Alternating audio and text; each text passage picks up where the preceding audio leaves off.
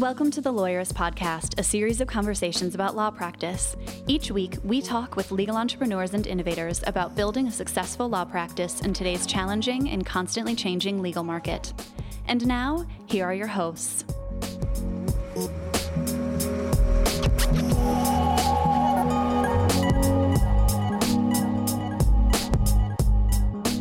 Hi, I'm Sam Glover. And I'm Aaron Street, and this is episode 219 of the Lawyerist Podcast, part of the Legal Talk Network. Today, we're talking with Zach Pausman about the innovation process. Today's podcast is brought to you by TextExpander, AROG, Ruby Receptionist, and TimeSolve.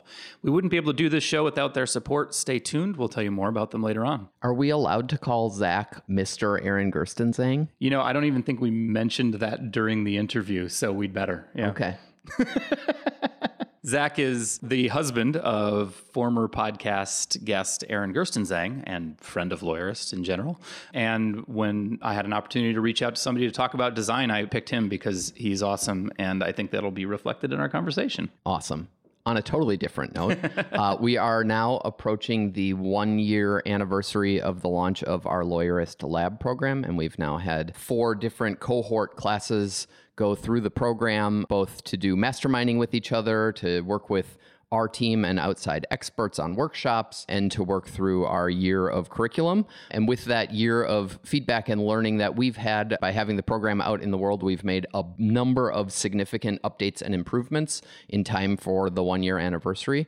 These include pricing changes and offer changes and timing changes and a whole bunch of other stuff to make the program even more valuable to the lawyers in it. And so if you're interested in learning more, you can go to lawyerist.com/lab to check out the new offer and try to schedule some time with Stephanie to see if it might be the right fit for you. And let me just say, it feels really gratifying at a year to see reviews like, can I give it 6 stars? And Lab is an amazing value and best decision ever to join. That's pretty awesome. And so if you want to know more about why people say that, go to lawyerist.com/lab, check it out. You can apply.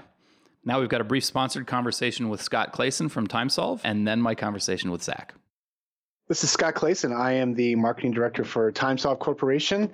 We provide online time billing and project management solutions for law firms of all sizes. Hey, Scott, welcome back to the podcast. So you've been talking about how lawyers can use their invoices as a marketing tool. Maybe you could tell us more about what you mean by that and how lawyers can do that. I think, Sam, a lot of companies, and not just law firms, but a lot of businesses think of working with their customers as a very much a linear journey. It's, point A, you do your marketing to find new clients. You get to point B where you're actually doing the work for them.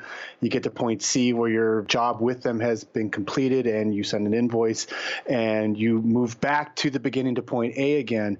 And a lot of smart law firms and smart businesses are starting to understand that it's not a linear journey with your clients, but it really should be a circular journey where you are taking your existing clients and helping them spin around into finding new clients. So it's not just A to B to C, but you have a flywheel that just keeps, generating its own momentum. And when I think of law firms, we deal at TimeSolve with the back end, that point C, where you're sending out the invoice, you're doing your billing and all of that good stuff. The front end is that, point A, the marketing. Generally, law firms aren't great at the marketing part, aren't necessarily great at the billing part, because they're just there, especially for small and solo firms. They just want to practice law. That's what they do best. That's what they're trained to do best, right? So how do we connect that C to A and make that circle? And at TimeSolve, we've been thinking a lot about that. And we understand that, let's use your invoice as a marketing tool. And there's a couple different ways you can go about doing that. First of all, you need to consider okay, well, how do I use my existing clients, my existing customers to create new business? And the obvious one that a lot of law firms I'm sure have been using for a long time is referrals. Please send any people who might have similar issues our way, so on and so forth. But in this digital age, and especially for those type of law firms, those types of practice of law that find that a lot of their business comes via the internet and through Google searches, it's reviews that your customers leave for you. That's that social currency. Right. Those are modern referrals, right? Yeah, right. Exactly. Those are the modern referrals. And we all use it. I mean, you and I, everybody, when we go to Amazon, we're looking for a product, we're going to look at the reviews. And not only are we going to look at the reviews, but we're going to look at the number of reviews. Because if product A has 5 stars and product B has 5 stars, but product B has 1,000 people who reviewed it, but product A only has 30, we all lend more, value to the crowdsourcing of 1,000 people who gave it a 5-star review. So there are plenty of spots where law firms know or should know where are people going to be looking at reviews for law firms, whether it's Avvo, whether it's Yelp, maybe, whether it's even just Google reviews. But the point is, when you have customers are very happy and very satisfied with your work that you've done, ask them to leave a review.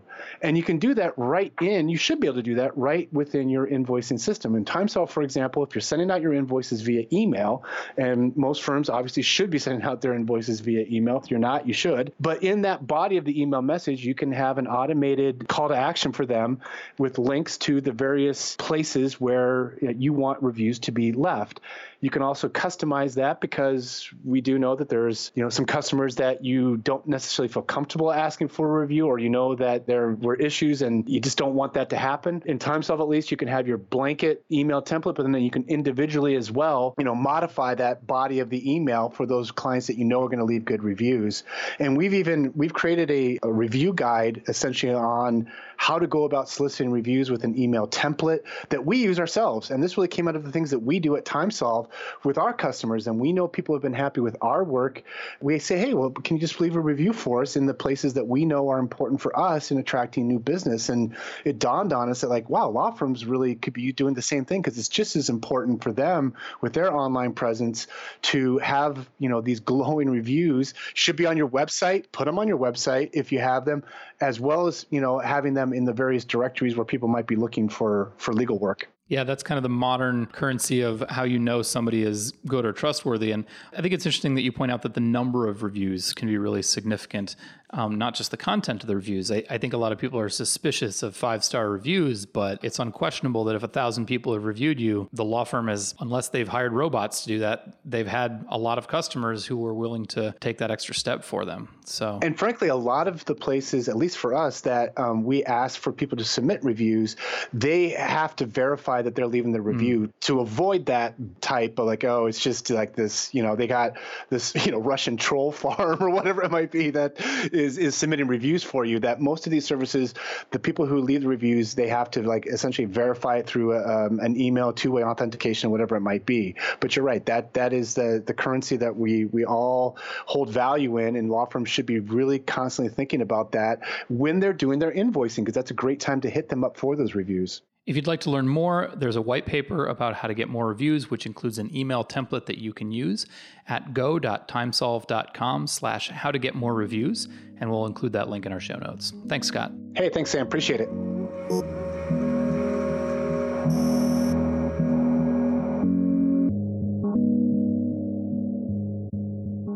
Hi, Sam. I am Zach Pausman, and I run a company called Helpfully. Helpfully is a sort of consultancy, I guess is the best way to describe it. We help companies and we help our clients solve their business problems by using design and design thinking specifically. Helpfully is based in Atlanta, Georgia, and we are often working with clients across a wide range of industries. So what that looks like is sometimes we're talking to financial services giants, other times to healthcare companies or to health and wellness kinds of companies. We also spend time talking to tech startups and old line companies of every sort. So we are a pretty broad set of client companies and industries that we work in, but always thinking about finding a new way and a better way. Well, hey, Zach, welcome to the podcast. I'm curious. So when you talk about the kinds of clients you work with, when is it that someone would be better off sort of learning how to employ design thinking themselves versus when is it time to bring in an outside designer? It's a great question. I'm of the opinion that... Granted, you're biased, but... I was just going to admit, you should always bring in a very expensive consultant. No, I actually don't think that at all. And I want everyone who's listening to this to know that the best way to learn about design and to learn design methods is to just try them. So I believe that all of us have the capability to use the tools and methods of design, and you'll know when you're out of your depth, right? You'll try it. And if it isn't working to your level of satisfaction or to the quality bar that you need and want, well, then go and get the specialist that you need for that piece, for that moment, for that step in the process. Maybe it's when you're stuck, like when you find that you aren't able to find your way through the problem on your own, it's time to get some fresh perspective on it by bringing in someone else. Yeah, you might be stuck, or you might just be unsatisfied, right, with the work that you can do or that you and your team, right, can accomplish. It might not be stuck, but it might not be working, right? And I think that could be quantitative. You might have data, right, to back you up on that sense, or you might just have kind of the qualitative sense gnawing at your belly that it isn't as good as it could be. So I think let me say one thing about that. I think, a lot of people, and I think people who are listening to this podcast, think about design a certain way. They think about design as a very creative endeavor. It's something only specialized people can do with special training, and it is a place where, design is a rarefied thing, and it's only done by people who have, the right kind of offices with lots of blonde wood. They drink very expensive coffee. You have to eat a lot of avocado toast, right, to be a good designer. I think that design is far broader than that, and far more helpful is to think about design as a way of solving problems. And all of us have problems in our business, and all of us can use these design tools. You don't need to think of design as the time you spend holding the paintbrush or holding the Sharpie marker. Design is actually something we all do and we all have, which is the ability to look more carefully at the world. I think that's where design starts.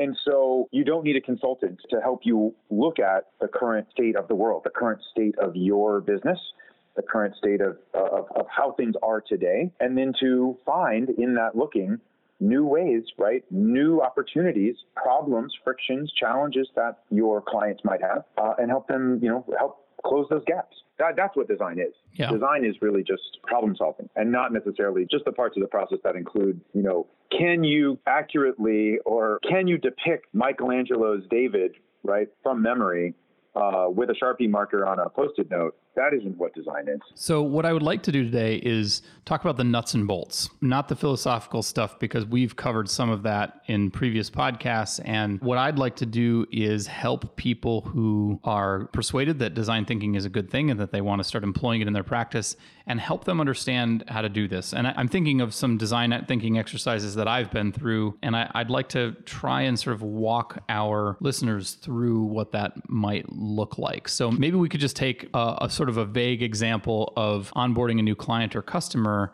and walk people through the process. Although I suppose we should probably start by explaining, like, what does the process look like? What are the steps, the 4 or 5 or 6 or whatever steps that you go through depending on which model you use? Yeah, I think there are many models for what the actual design process could look like. The one that I like best has 4 steps. And you could think of those as connected in the following way. They are, the step 1 is going to be about understanding. Design is often, right, requires us to look at the world. And so that one will be divergent, right? You're going to explore a particular part of the space. And then once you've done that exploration and started to find a bunch of interesting problems that could be solved, or ways in which the world is working that it could be working better, you'll start to converge. You'll start to, winnow down and take a more convergent view. How do you synthesize that? How do you distill things down into their essential form and nuggets? And then again, right, so that's step 2. And then in steps 3 and 4, again, the same thing will happen. We will explore, right, now that we have a better sense of what exactly problem we need to solve is going to look like. And we will explore the sort of design options we have. And then that final 4th step is, again, a convergent step. Now winnowing down, synthesizing, distilling it down into a single solution, right, that we could launch out into the world. I guess one of the really core pieces of that, which is maybe different than how other people think about things, is that design thinking is a problem-solving exercise. And in order to solve a problem, you can't assume that you understand what the solution is going to be when you start. That the first 2 steps are about understanding what the problem is and starting to figure out specifically which piece of it you're going to try and solve, right? That's exactly right. I think it's important. Designers have a way, right, that they can withhold their solutions and not necessarily jump directly into, oh, well, what I need is a better email. Right. What I need is a better platform. I think if you jump already to the solutions, you're skipping over, right, some of the valuable parts of what design thinking is going to bring you. And so when we get into the, granular, moment by moment details, I think the best way to start that is with that open mind, the beginner's mind, where you might look at your practice with the eyes of a beginner. So it's a very questioning place to begin, right? Why do we do it the way we do it? Well, it's how we've always done it. You gave me when we were prepping for this podcast, you gave me the example of like, who says a toilet is the right way to get waste out of our bodies and into the sewage system? Like when you're shopping for a toilet, a designer who is really devoted to their craft may start from, I need to get waste out of my body into the sewage system, not I need to go find a toilet.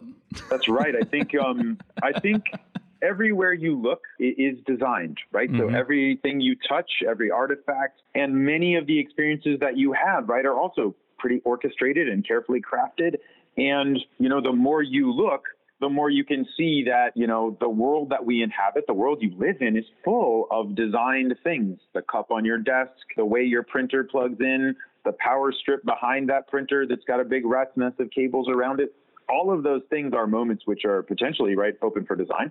And let me come back to the toilet and say, the perspective that we take, and I know we want to get granular, so we will in just a second. But philosophically speaking, I think we often assume that everything is as good as it could be, and that all of the toilets that you look at Home Depot or wherever you might shop for your toilets are optimal, are the right ones. Like these are the right options, and you'll just pick right from these optimal solutions to that problem of going to the bathroom. But if you go to other places, and I just think like a cultural anthropologist would, he or she would be, traveling to distant lands.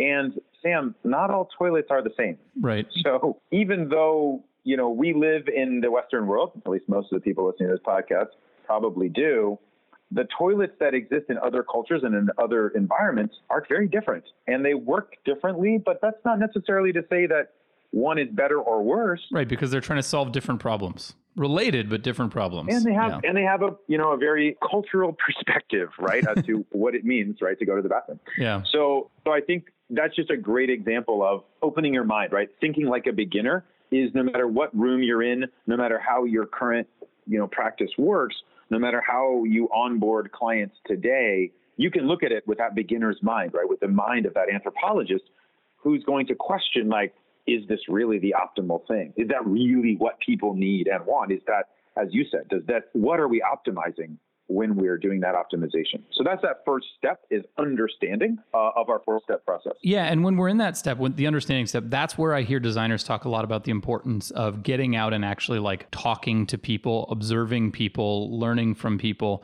So if it's client onboarding, I guess, am I right in assuming that here, what you should be doing is not just like talking about what I need to do is get certain information from the client and make sure they understand what I expect of them and make sure they've paid me and signed a retainer and that stuff. You should go further than that probably and interview your clients about what expectations do they bring to the beginning of the relationship and what are their concerns and things at that point, right? Like, am I on the right track there? You're absolutely on the right track. I think that there are just sort of 3 steps to this understanding phase. And I think the first one you mentioned is the talking to people phase, or even visiting people in their environment. Yeah. So if you think about just talking to them over the telephone, having some conversations with potentially like current clients, right, who've been through your onboarding experience, but who might have other kinds of relationships that you might, right, just ask them about and say, hey, when you onboarded into our firm, when you became a client, what was it like? And they might remember certain elements of that. They might not remember very much at all, right? It might have just been all administrative and administrivia, and nothing might stick out, right, as a memory, especially if they were, if that onboarding happened a year ago, you might remember very little. I think when we think about interviewing or visiting clients, I think your job is to go in without your solution in mind. Don't pre-solve for them. Ask just open-ended questions rather than, yeah. Yes. And ask maybe when it comes to onboarding, I think people have had good and bad experiences. being onboarded. It may not be your firm, but it could be, another experience where, you needed to get started in a relationship. And when I think about onboarding, I think about that as really the creation of a relationship, as you already hinted, right? Sure. It creates a legal relationship where clients sign retainer agreements or they become in other ways. There's a contractual relationship to be formed. There's also the professional and collaborative relationship. How will that relationship look and work? Is somebody the lead and somebody the follower? And whether that's the client is the lead and you, the firm, are serving, right, them who are going to lead this relationship? Or is the relationship the other way? Are you the lead and the client is the person who needs your help, but obviously needs a lot of your guidance as well? And you, as the firm, right, are going to sort of be the driving force, right, of the conversations that happen. And then just thirdly, there's also kind of that personal thing, right? Think about the emotional side of a new relationship. Onboarding someone to your firm, just legal and not just professional, but it's also in some ways personal, right? You need to form a personal bond or personal, relationship with that person. So there's really more going on, right, than it appears at first glance. Just like the toilet, just like the printer that's on your desk. When you look at it at first glance, you're just like, oh, all clients need to do is sign forms. I think most problems are more interesting when you dig into them than when you look at them at first glance, especially if you think you already know the answer. That's right. Because, and that's what I mean when I say the best tools of a designer are not the paintbrush or the Sharpie. The best tool of the designer are the eyes and ears that are in your head, right, and attached to you. Your job as a designer is to be critical and look harder at the world, because the more critically, the more carefully we can look at the world, the more you'll see and the more you'll open up, right, for those conversations, right? So that interview could be very, very wide ranging. One of the things I think I'm hearing you say is like a way to practice this is to, as you go about the world, to wonder about why things are the way they are, which is different than being annoyed by the things that make you unhappy. Like that could be a trigger, but the question to ask then is, well, I'm annoyed by this or I'm pleased by this. I wonder why it was designed this way. Because that's sort of like exercising your muscle on understanding and trying to think in terms of problems, not solutions. I think that's right. I think the next time, I would just give a couple of pointed examples of places where you could watch a process unfold and sort of try to do some of that noticing. Mm-hmm. The next time you go to a restaurant and you walk in through the front door, what happens? So, restaurants have many different ways, right? Especially in today's world of, you've got your fine dining restaurants, you've got these more casual places, you've got fast food places. They're all going to have a different way that they work. And so it's another place, right, to notice either frictions or frustrations or little moments of delight where you might be greeted by a person who's standing at a podium and he or she might have a tablet computer and she would ask you, do you have a reservation? I'd say you're probably more likely to notice this in chains or fancy restaurants. In the middle of the road, they may just not even think about how to greet people. They may not. They may not. And I think that defaults are also designed. So right, even though that's not optimal, let's agree, Sam and I probably agree, right? It's not optimal just to have someone grunt in your direction and wave you to a table, or no host at the host stand. I think that's also a choice, and that's also a valid choice. Some restaurants are very casual, or coffee shops, for example, are a certain way that they onboard you into that environment in a certain manner. None of those are bad or good. It's just a question of where the company or the restaurant, in this case, right, chooses to focus their efforts. Right. The question is not, are they bad or good? The question is, are they meeting the goals of the person who created that process? Absolutely right. So I think when you're at your firm and you're thinking through your onboarding, I don't want everyone to get worried. As we talk, Sam, I think we might be creating some worry in people's minds. Oh my gosh, I need to design every single moment at a 10 out of 10 level. And I don't think that's possible in a lot of cases. You'll need to pick where are the places where I'm going to allow a default, like, oh, seat yourself, just a sign, right? You hang in the window.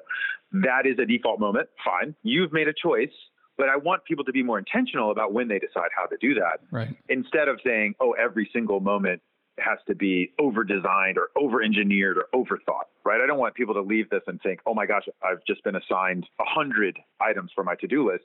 I'd rather you just have 3 or 4 on your to-do list where you think you can stand out as a firm or you can stand out as a client service organization and do those 10 out of 10 and then just allow some things to be defaults, at least for now. We need to take a quick break to hear from our sponsors. When we come back, we'll talk about the step where you narrow and define the problem that you're trying to solve a bit, and then we're going to move on to the second half of the design process. We'll be right back. With TextExpander, you can use gathered snippets of information as you type using a keyboard shortcut or custom abbreviations. Don't waste time typing out things you've already worded perfectly. Capture the important pieces of your emails, directions, messages, and data so you never have to retype them again. From correcting your personal typos and defining industry terms to whole email templates, reusing your info has never been faster, and it works everywhere you type. TextExpander is available for Mac, Windows, iPhone, and iPad, and Lawyerist podcast listeners can get 20% off their first year by visiting textexpander.com/podcast. So visit textexpander.com/podcast to learn more about TextExpander and claim your discount. How cool would it be to grow your practice in your chosen area of law without spending time or money on business development? Now you can with ARAG. ARAG is a leader in legal insurance, and it works a lot like medical insurance. When you become a provider on the ARAG network, you consult with and represent clients for various legal issues, from writing a will to dealing with bankruptcy or divorce. ARAG does the rest, seriously. They'll connect you with new clients, they'll pay you directly, they'll even collect client feedback and share it with you so you can keep growing your business. Visit araglegal.com/lawyerist, that's ARAG legal.com/lawyerist, to join the network for no fee and start growing your practice. And it is all about the growth. In fact, more than 90% of ARAG members say they are more likely to consult with an attorney when something goes up than if they didn't have legal insurance. Check it out at araglegal.com/lawyerist. That's ARAG legal.com/lawyerist. Support for today's episode comes from Ruby Receptionist, helping legal professionals like you deliver legendary service and grow your practice with live receptionist and chat services. At a fraction of the cost of a full-time hire, Ruby's live US-based team greets your clients personally when they call or visit your website. Ruby can route calls to you or connect chats to call based on your customized directions. Your live receptionist can collect new client intake, answer frequently asked questions, and make follow-up calls. Ruby streamlines billing with call tracking and Clio, Rocket Matter, and Clio Grow integrations. Ruby can send messages to you via the mobile app, email, or text, and much more, helping you grow your firm. Thousands of solo and small firm attorneys across the country rely on Ruby to turn callers and website visitors into clients. And now you can try Ruby for free. Call 844-715-7829 today or visit callruby.com/lawyeristpodcast to get started with your 14-day free trial. That's 844-715-7829 or callruby.com/lawyeristpodcast. So we're back, and Zach, we kind of talked about understanding and defining a bit together, but maybe it's worth saying a few words about what it looks like to, once you've done all your research and you understand sort of the universe of things that you might need to solve for, how do you narrow that and define the actual problem that you're going to try and solve? Yeah, I think taking the interviews or client visits that you've done and turning them into a current state customer journey is a valuable step. So that's kind of that's one of the ways that we summarize and synthesize. You mean what you're doing now? Yes, I think it's good to look at today's world, the world as it is, of onboarding, and say, how are we onboarding people today?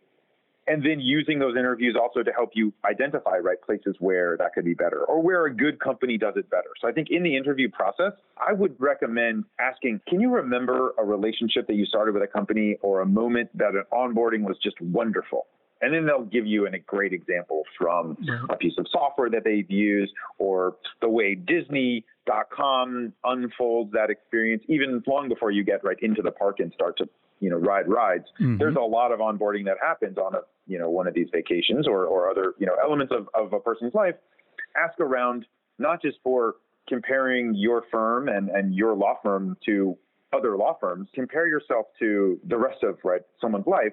Oh, I was onboarded by this credit card and it was wonderful, or whatever. But I think taking the findings you have and those conversations and turning them into a customer journey, and let me just state for the record, let me simplify that and say that sounds complicated. It sounds hard. It can be very complex, and my firm can spend many weeks creating a customer journey map. However, all you need to think is it's a timeline where things unfold over time. And they might have names for the phases. So in the first phase, you're in the pre-sale mode and we send you a proposal, right? I'm thinking like when I say I there, I'm the law firm. I send my prospective client a proposal and you just need to put that on the timeline.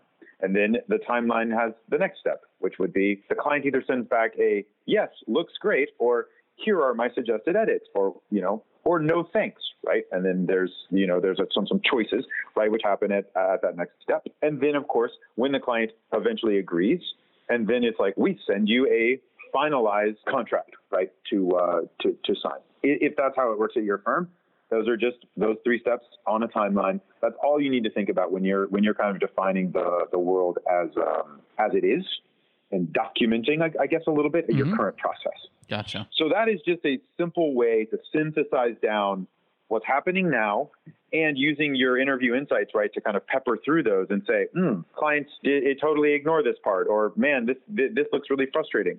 I think that's just a nice way to encapsulate, right, our understand phase. Yeah.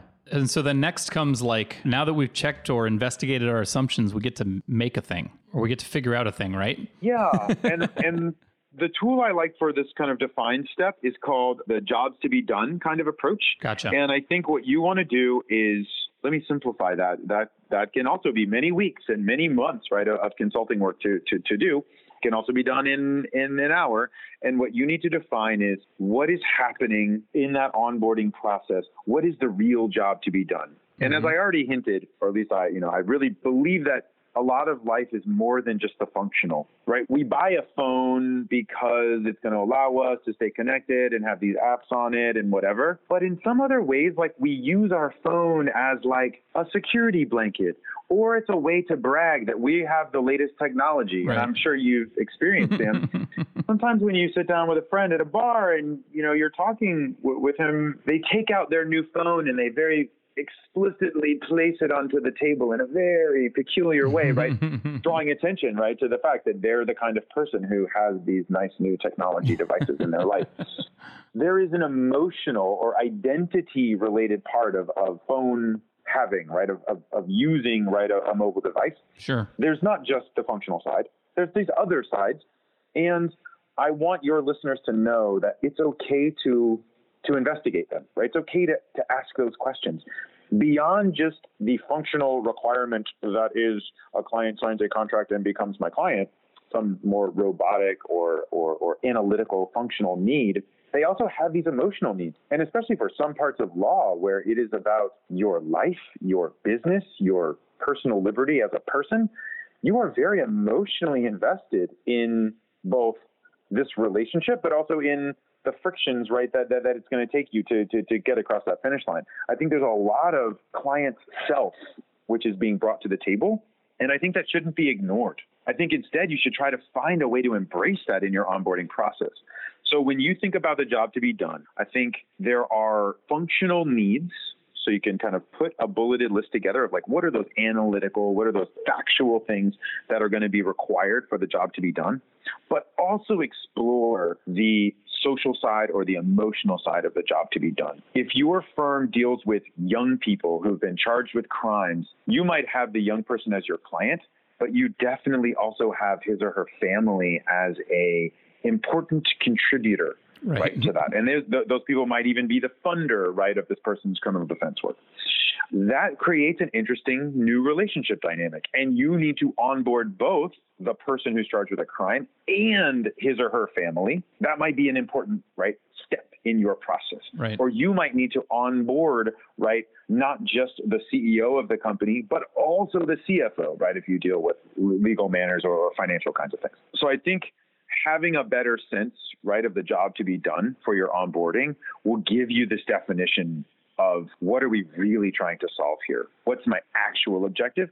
And not just the objective that I assume might be, that we've always assumed, right? We often go in, right, with all those assumptions about the world is just the way the world is. And this is how this is the only way that something could happen. So how do we move from the jobs to be done to coming up with the solution that we actually want to make? Yeah, I think the end of that process, once you've got yourself a clear view of what the job to be done is, you'll often come back to your customer journey and say, okay, given what I've defined as my real job to be done, and given what I've learned through this process, you'll make an updated customer journey map. And you'll just take the timeline that you did first of today's world, today's process, today's onboarding, and you'll say, how would I improve my onboarding? Where are those friction points or pain points that I've identified and that the job to be done has pointed me to? The job pointed me to, hey, I require clients to physically print out a piece of paper, sign it, scan it, and email it back to me. Is there a faster way, a better way? Is that something that was brought up from my interviews? So you're both looking for improvements to your existing system and opportunities to make just the whole thing better with a new process or a new set of forms or a new piece of software or a new tool, whatever. Exactly right. I think in some of those, we would call those just opportunities for optimization. We would optimize an existing flow. And in other cases, I think your interviews and this jobs to be done kind of approach of creating, right, just a bulleted list of what are those real jobs that people need done, I think you might find whole new opportunities, right? Those are not just optimizing the flow. Yeah, and it sounds like the jobs to be done helps keep people focused on what are you trying to accomplish here, not flipping switches in your whatever software it is that you've already got. And it must involve some judgment around like, is this the best tool for what we're trying to accomplish? But because I feel like a lot of times people get stuck in the weeds of like tweaking their technology or shopping for software or things like that. And if you have well-defined jobs to be done, if you've actually like written them down on a whiteboard at some point, maybe that helps keep you focused on the goal rather than the minutia. I think that's right. I think you should consider the tools in this next step, explore what tool is right for the task instead of coming in and saying, oh, all I need to do is fix up the way my current, web-based CRM works or my current practice management tool that I've got implemented. I think far better to come at it with those open eyes and say, now we'll begin right in that second exploration phase of designing. We'll explore some options. That's where tools come in. I do not think you should be thinking about tools when you're defining the job to be done. Let's talk about design though. So like when you say design, like this is the whole design thinking exercise, right? So when you say this next stage is design, what does that look like? Now's the time. Yeah. Now's the time when you get out your paintbrush, but in this case, probably more a Sharpie. I think you want to explore, given some clarity and definition on, my onboarding process needs the following 5 different optimizations. And I found this other new thing that we probably should be doing, which is onboarding the family members in a better way. Or we should be having a more structured conversation as we, define our relationship together and who's going to lead and who's going to follow. Well, might be right for you and your firm, a brand new opportunity, right, to think through that better. This sounds like drawing. Is there a lot of drawing involved? Now is the time. You're going to get your Sharpies. You're going to get your Post-it notes. No, but let me state, I think it's important to realize when you say drawing, I think the answer is yes. But Let me say yes, and it's also writing. It's also carefully scripting a conversation, for example. That is a kind of design. You're designing a conversation. And that might be something that you need to, put down on paper, draw some of it out, put an outline together for a conversation. That can be very carefully crafted. And when I say that, I just mean you've designed it. And you didn't design it necessarily with a Sharpie and with your Post-it notes. But I think that is also design. Yeah. And I'd say similarly, you might have an email that comes out and says, hello, the next step in your onboarding, of course, is to pay your retainer agreement. I'm just, thinking through that onboarding. Well, now it's time to pay. How does that email talk? What is the tone of it? Are we already, assuming that you are a client and have signed? Is this a mere formality, or is it something that is like, now it is the big choice, right, that a prospective client needs to make? I think what you're saying is you're trying to describe how you want things to happen, how you want them to feel, the impressions you're trying to make, not necessarily writing out the script. Or are you writing out actual scripts at this point? If there's copy to be drafted or if there's a conversation to be had, how granular do you get here? I would get pretty granular, and I would come up with, I think this is the exploration phase. So you would be potentially granular about the email copy that you're writing, what visuals need to go in it, what is going to be bolded and not. And you might come up with not just one option, of course, but like designers do, they explore inside of that moment in the customer journey. So instead, she's going to create 3 different options for how that email could talk, and 3 different kind of graphic headers, right, for how it could look. And you might also be in the exploration phase, exploring what email delivery mechanisms you want to use, or how does this look on a mobile phone? I would assume that many people are going to look at the emails that your firm writes on their phones. They might even wish to sign their paperwork on their phones. Well, now's the time, of course, to look at your tools and how they look when they're shrunk down to a small screen, or clicking through from the email to your bill payment system or financial systems. How does that flow look and work? Well, this is the exploration phase where now, as you've smartly said, tools have been pushed, right? We push them out of the definition of the real problem to solve, but we put them in this design bucket. So now in this third phase of designing is where we want to really engage with what tool is right for us to deliver the experience that we need to deliver. But this is also meant to be you're not meant to commit yet, right? Like this is not the place to be shopping for $10,000 software. This is the place to be figuring out what you want to happen. And then I think what we do, I mean, maybe $10,000 is acceptable when you're working for an enterprise, but for most small firms, that's probably ridiculous. Because the next phase is to try and figure out how to test these concepts, right? And come up with the ones that we're going to test and then see if it works or not. Exactly right. I think that your job is maybe to try out tools or to see what it looks like to have a $10,000 solution, right, to the problem you have. So I think it's an explicit part of the design, steps, because it's valuable before you make a commitment, before you make a decision, to be sure that you've chased down all the options.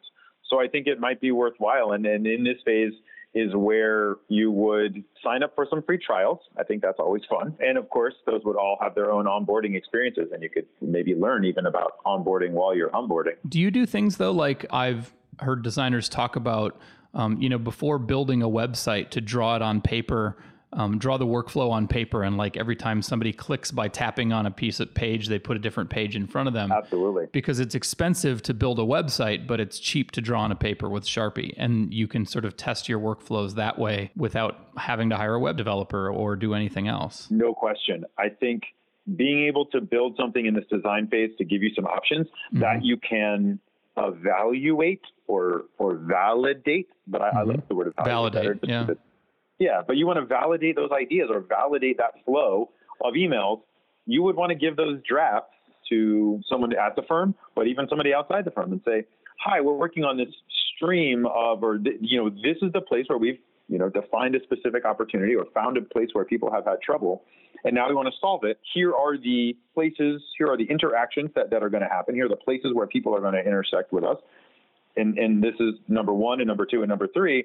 Can I show you each of them? And now you're going to give me some feedback. I think absolutely right.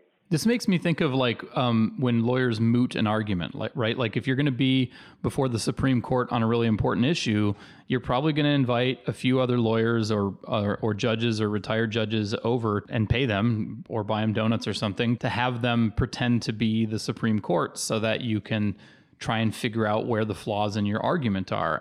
I think this is a very, very similar idea where validating your concept is absolutely right. Mooting your concept, basically. You're going to moot this. You're going to debug the approach you have and the directions that you've decided to take. You're going to find out whether they hold water, whether they improve the experience.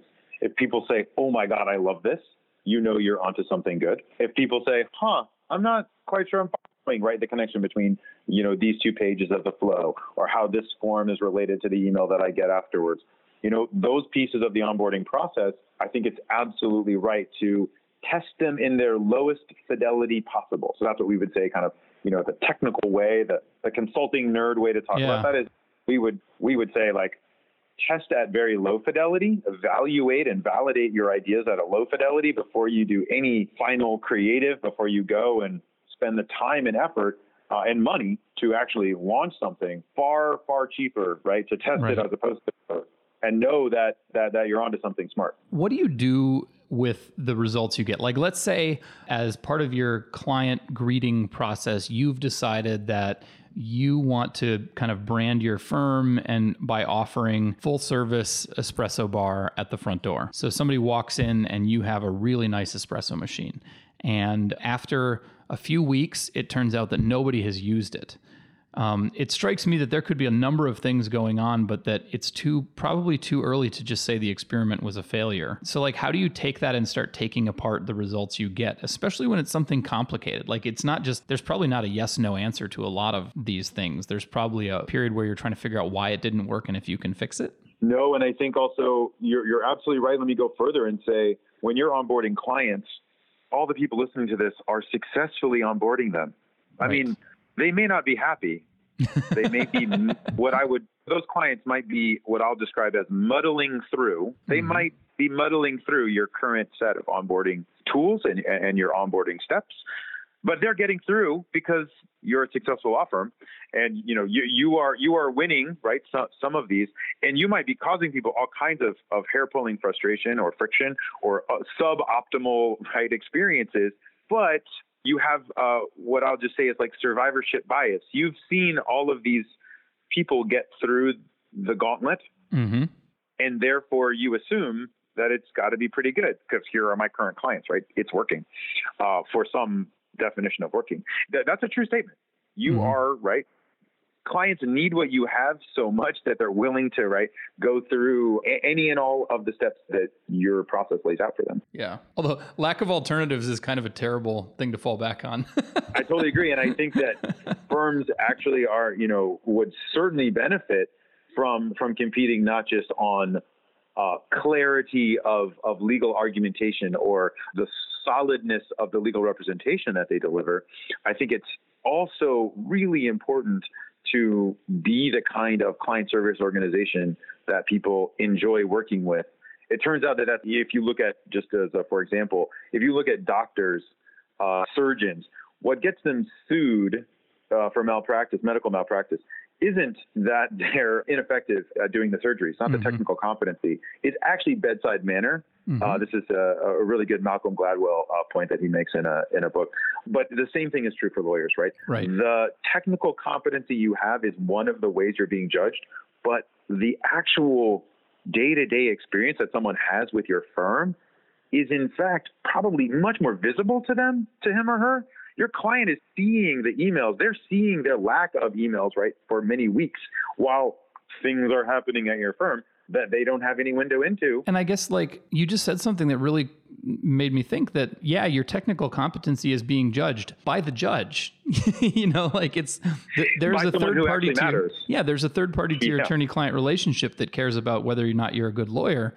Your client obviously wants to win or not, but they're judging you much more on your bedside manner. They're judging you on the experience that they have. And I think when you go to test these things, when you go to test the espresso machine that you might put in your waiting area, I think, don't fall victim to the idea that just because everybody succeeds in getting through your gauntlet of onboarding, that it's a success.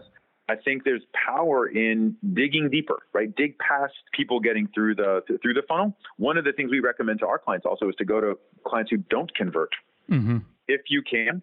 How about a client who did not take you up on the relationship? Yeah, right. That's probably way more valuable information there. If they're willing to give you even 15 minutes of their time to say, why didn't you pick my firm? Why didn't you pick us to represent you in this matter? You will learn a lot. And you might learn something about just the market in general, but you might also learn something about onboarding. And of course, valuable to test those iterations, but also not be afraid of failure. So I want all your listeners to know that sometimes you're going to have a really smart idea, something you think is valuable, but because partly you're just using your existing framework, the existing way the world is, this is how lawyers need to talk. This is what lawyers should sound like, or what a law firm should look like. Well, you might be a little stuck, in the way lawyers do it today, and not necessarily taking advantage, of better, smoother, frictionless, beautiful, elegant ways of accomplishing some of these things that are more prevalent in other domains. in other industries. Well, in my experience, I find that I can't solve something with a simple solution until I've solved it 8 different ways with complicated solutions. And then finally the simple solution emerges and I smack myself on the forehead and it's fixed and it's wonderful. Oh, I totally agree. That's the magic of Apple, right? Yeah. Apple stuff isn't simple at the beginning. It's simple at the end, right? Their design process results in simplicity, but often begins with obviously a ton of complexity.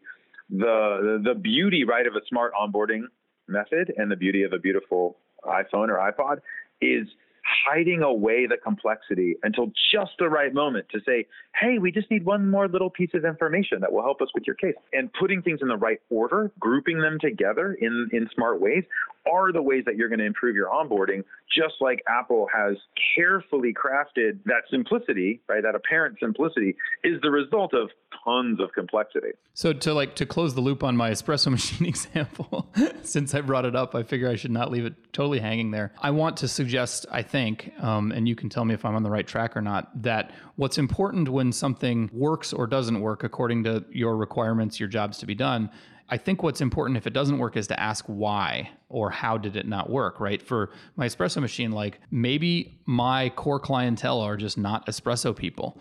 Maybe they're really polite and considerate and they didn't want to make anyone go to the trouble of making a cup of fancy coffee for them.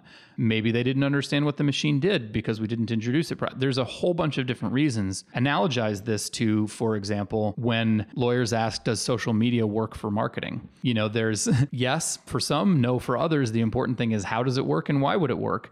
And I think that it's always just, I guess what I was trying to get at is always going behind the success or failure to try and understand it is more important than just did it work or didn't it work? Yeah, I think if, when I think about that espresso machine, right, that we've decided we're going to intervene, we're going to create this experience, we're going to change something, right, about my onboarding, and clients, of course, this actually might be part of your onboarding process because clients need to come physically to your office. That's part of what it means to hire an attorney in your case. Well, when you've got the espresso machine and you roll it out, I think if no one's using it after a week, I do think a sign is interesting, right? Yeah. Let's make sure people know what that beautiful, sleek looking machine does and is. Let's also move it, right? Maybe just physically you stuck it in a corner or you stuck it in a spot where people don't look, and it doesn't feel inviting or doesn't feel like the right thing to do while you're waiting for your meeting. So I think small tweaks sometimes have big impacts. You kind of make sure that it has failed before you give up on it entirely. I think that's right. It's certainly worth a second week, right, of trying it out. And so I think evaluating, validating, right, your design decisions really is kind of the end, right? That test, whatever you decide is going to be your test, is the kind of the end of step 3. Well, end asterisk, right? Like it really starts you over, doesn't it? Oftentimes we do. We loop back. Yeah. And we either loop back to the beginning of the design process. Oh, let's try to solve it a different way. Let's pick a different technical tool, right? Or we've built it and it's working. How can we improve it, right? Or we've seen clients, onboard more successfully or onboard more completely or feel differently at the end of an onboarding. Well, now let's go back to the beginning of that design process. Or it might also inspire you to go back to that to the very first step, to the understanding step, learning step, and actually say, given what I've just seen as I tested this, I have new questions and I should go and interview more people or, explore the space a little more or look better at what a stellar onboarding, I can learn from a different industry, for example. Zach, let's go meta. I had this conversation with Kat Moon a few weeks ago, but I'd be interested in your input as well. And maybe this was relevant enough that I should have said it up front, but you're married to a criminal defense lawyer. You have some personal knowledge of how lawyers and law firms work, obviously. Erin Gerstenzang has been a guest on our podcast before, and she's thoughtful about a lot of similar things. But so I'm curious, like you obviously have experience of lawyers. What are some of the mindsets that you think lawyers might need to tweak or adopt or just change a little bit in order to be successful in designing? Yeah, I've got a couple. And I, of course, don't want to say anything bad about lawyers or anyone's biases. Yeah. I think everyone has biases. And I think it's just important to, without a lot of judgment, just notice our biases instead of saying, oh, these biases are blinding us or limiting us from success. But there are similarities and differences in, say, thinking like a lawyer, as we traditionally define it, and thinking like a designer. I think that's right. I think one of them is a bias I think that certainly thinking like a lawyer gives you is lawyers are the expert. Lawyers are the leader and the expert. And so in any relationship that is formed through this onboarding process, at the end of it, what's happened, when I think about that kind of a bias, right? Well, I'm the expert, I say, as when I have my lawyer hat on. Well, what that looks like and means is you need to learn our jargon. You need to be steeped into the technicalities, right? And the statutories and the parameters and all of these very expert level things. And I think most people are not experts. So I'll give you a quick example. As you mentioned, my wife is a criminal defense attorney. And I think that sometimes when people hire defense attorneys to litigate for them and to go to court on their behalf, they think that they want a fighter. I want someone to fight against the system for me on my behalf. And the expert kind of bias would be, oh, yes, let me tell you how expert we are at that. And I think that, as a defense attorney onboards new clients, one of the unlocks is to make sure that we actually know better what the client really needs and really wants, even if what they think they want coming in the door is a bulldog, somebody to go to court and be a fighter on their behalf. There's something maybe more to it than that. A good outcome might include some fighting, but it might also include some very strategic questions of negotiation, right? You might want to settle this case. And so one of the steps in an onboarding set of conversations and an onboarding set of communications between the lawyer and the client is who's the leader and who's the expert? And then what is the outcome that our client actually seeks, right? What do they really want to have come out of this process? In not just the assumed, right? We take a client at her word coming in the front door. That makes sense to me. Yeah. I think another bias of law firms is that law is not changing and the criminal justice system isn't changing, or that we're not finding new ways and better ways. I feel like we are on the inflection point of a really interesting transformation in law if we as a broad society, right, allow this to happen. I think one of the things that lawyers are very stuck on is lawyers do the same thing now that they did in 1750 and 1850 and 1950. And I think that we could envision a world in which, some parts of law and lawyering could be done by, I'll just say, non-humans, right? Like, what are the ways in which AI systems are going to impact the law? I think that's such an interesting thing. And that just, I'm sure, causes many of your listeners to say, oh my gosh, like, hey, this guy probably doesn't know what he's talking about. But also, the fact that you might be a little bit scared of that, or that lawyers might be scared of that, Sam, is actually opportunity, right? Yeah. How can you take advantage of these new technologies, and how can we as a society make more people, right, able to do more things in the legal system with the assistance of technology?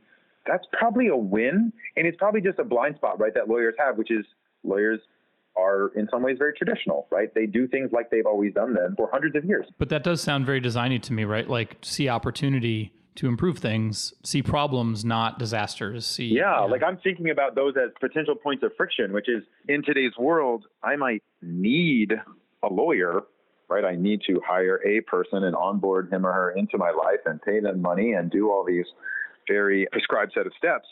Well, I might not need to do any of those things. Could I do this myself? Could I do this with the assistance of an AI bot or some kind of decision tree or guidance system that would help me do that embodies, right, all the smarts of a bunch of lawyers, but might not actually be a human lawyer? I suppose what you're getting at is that, in a way, we are assuming that a lawyer is the answer to a legal problem. and it might not be. I'm just throwing it out there as a possibility. As a designer, and I'm an outsider. The design thinking approach is there's a legal problem that needs a solution.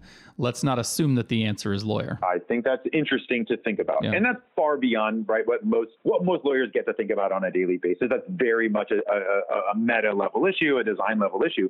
So I don't know how to make that tactical. Yeah. But I think there are some law firms, right, that have taken that approach and put, the kit of parts together to let people do things. Or, when you look at a very large, company like LegalZoom, they've basically done that. They've taken all the smarts of lawyers and stuffed that into other tools and technologies. And then now you don't need a lawyer to create an LLC for yourself. Well, and the less ominous version of that is probably stepping back and saying, the problem is actually that lawyers are doing a lot of things lawyers don't need to do. So how can we make all of those things go away and be more efficient or whatever, so that people with law degrees who have licenses, who have specialized skills can focus on those skills, not on all of the stuff that robots can do? I totally agree with that. I think when you actually look at what AI and automation and robotics and all those big and juicy, cool trends that are coming, what that's going to do to the world of work is exactly as you said, Sam.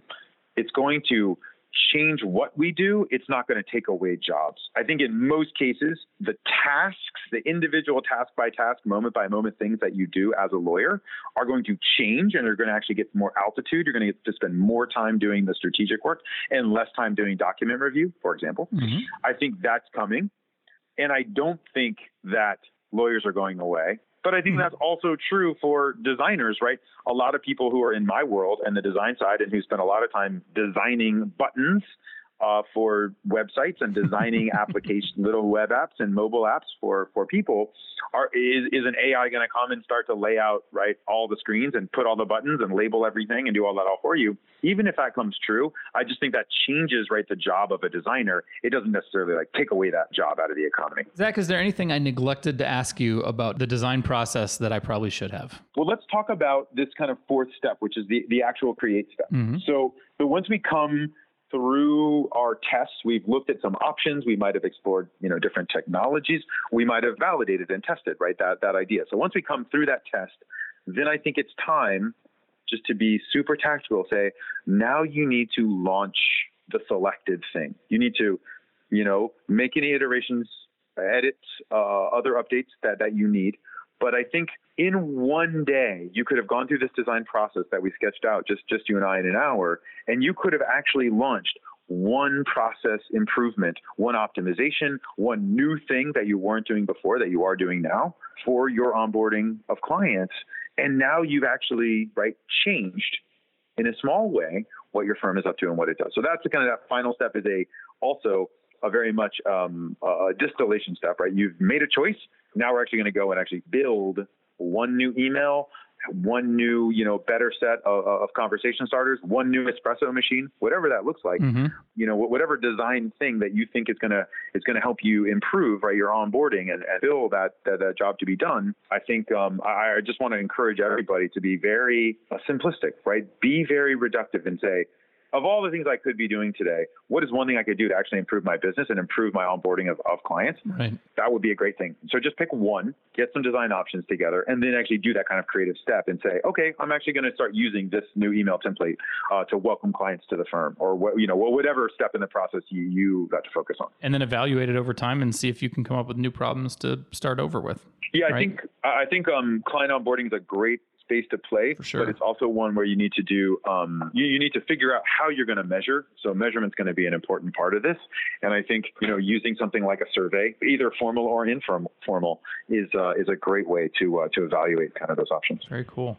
How do you evaluate whether the new designed solutions that you've created, how do you evaluate whether they're good or not? You've got to, of course, go back to the market and to the human beings, and say, is this better? Did you like it? How did this feel? So to wrap up, to start thinking like a designer, when you are out in the world, start wondering and thinking and trying to figure out why things are the way they are. Think about problems before solutions and approach that by suppressing your ego, I guess, right? And then when it comes to the point where you're building solutions, think in terms of testing before you commit rather than committing right up front, and then find more problems and fix more problems in your practice. Zach, thanks for being on the podcast. Sam, this has been so much fun. I just want everyone to know that, You don't need to be a great artist to be a good designer. You just need to look at the world just a little differently and think about, how you could, even in a day, right, make the world a little better for yourself or for your clients.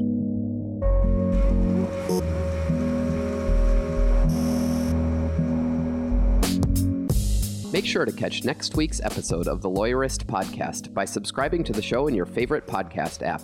And please leave a rating to help other people find our show. You can find the notes for today's episode on lawyerist.com/podcast. The Lawyerist Podcast is produced with help from Lindsay Calhoun and edited by Paul Fisher. The views expressed by the participants are their own and are not endorsed by Legal Talk Network. Nothing said in this podcast is legal advice for you.